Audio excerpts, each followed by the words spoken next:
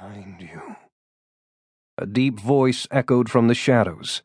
He startled and turned awkwardly, hissing, pivoting on his thorax. Few saw him. Fewer still ever saw him as more than a nuisance. You have been here before. The Dark Prince was sprawled on the floor, leaning back against a wall, wings spread wide. And I have seen you in Chester's, in Riordan's company, more than once. Don't look so surprised, small one, he said with a soft laugh. There's a decided dearth of events in here. A bit of stone dust crumbles. Occasionally a spider passes through. Of course, I notice. You are not fey, yet you are sentient. Make that sound again if I am correct. The cockroach hissed. Do you serve Riordan? He hissed again, this time with eons of hatred and anger, his entire small body trembling with the passion of it. Antennae vibrating, he spat a chirp of fury so hard he lost his balance and floundered wildly on his belly. The winged prince laughed. Yes, I share the sentiment. The cockroach pushed up on his front legs and shook himself, then tapped the floor with one of his remaining appendages, rhythmically, in summons. Roaches poured beneath the door, rushing to join him, piling on top of one another, until at last they formed the stumpy-legged shape of a human. The unseelie prince watched in silence, waiting until he'd carefully positioned the many small bodies to form ears and a mouth. He dispatches you to check on me, Cruz murmured.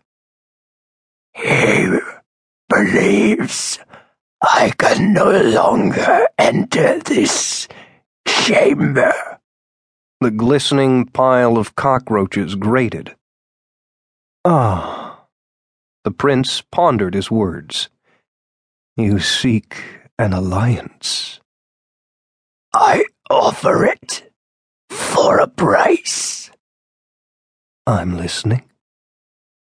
The one who controls me has a blade. I want it. Free me, and it is yours, Cruz said swiftly. Not even I can open the doors that hold you. There was a time I believed nothing could weaken the bars of my prison save the bastard king. Then one came, removed my cuff, and disturbed the spell. All is temporary. Cruz was silent a moment. Then, continue taking information to Riordan, but bring it to me as well. All of it. Omit nothing. I want to know every detail that transpires beyond those doors. When the chamber was sealed, I lost my ability to project. I can no longer see or affect matter above. I escaped my cage, yet am blinder than I was in it. I must know what is happening in the world if I am to escape. You will be my eyes and ears, my mouthpiece when I wish.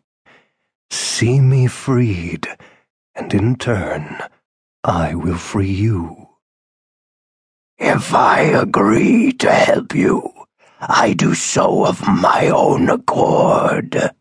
You neither own nor order me, but respect me.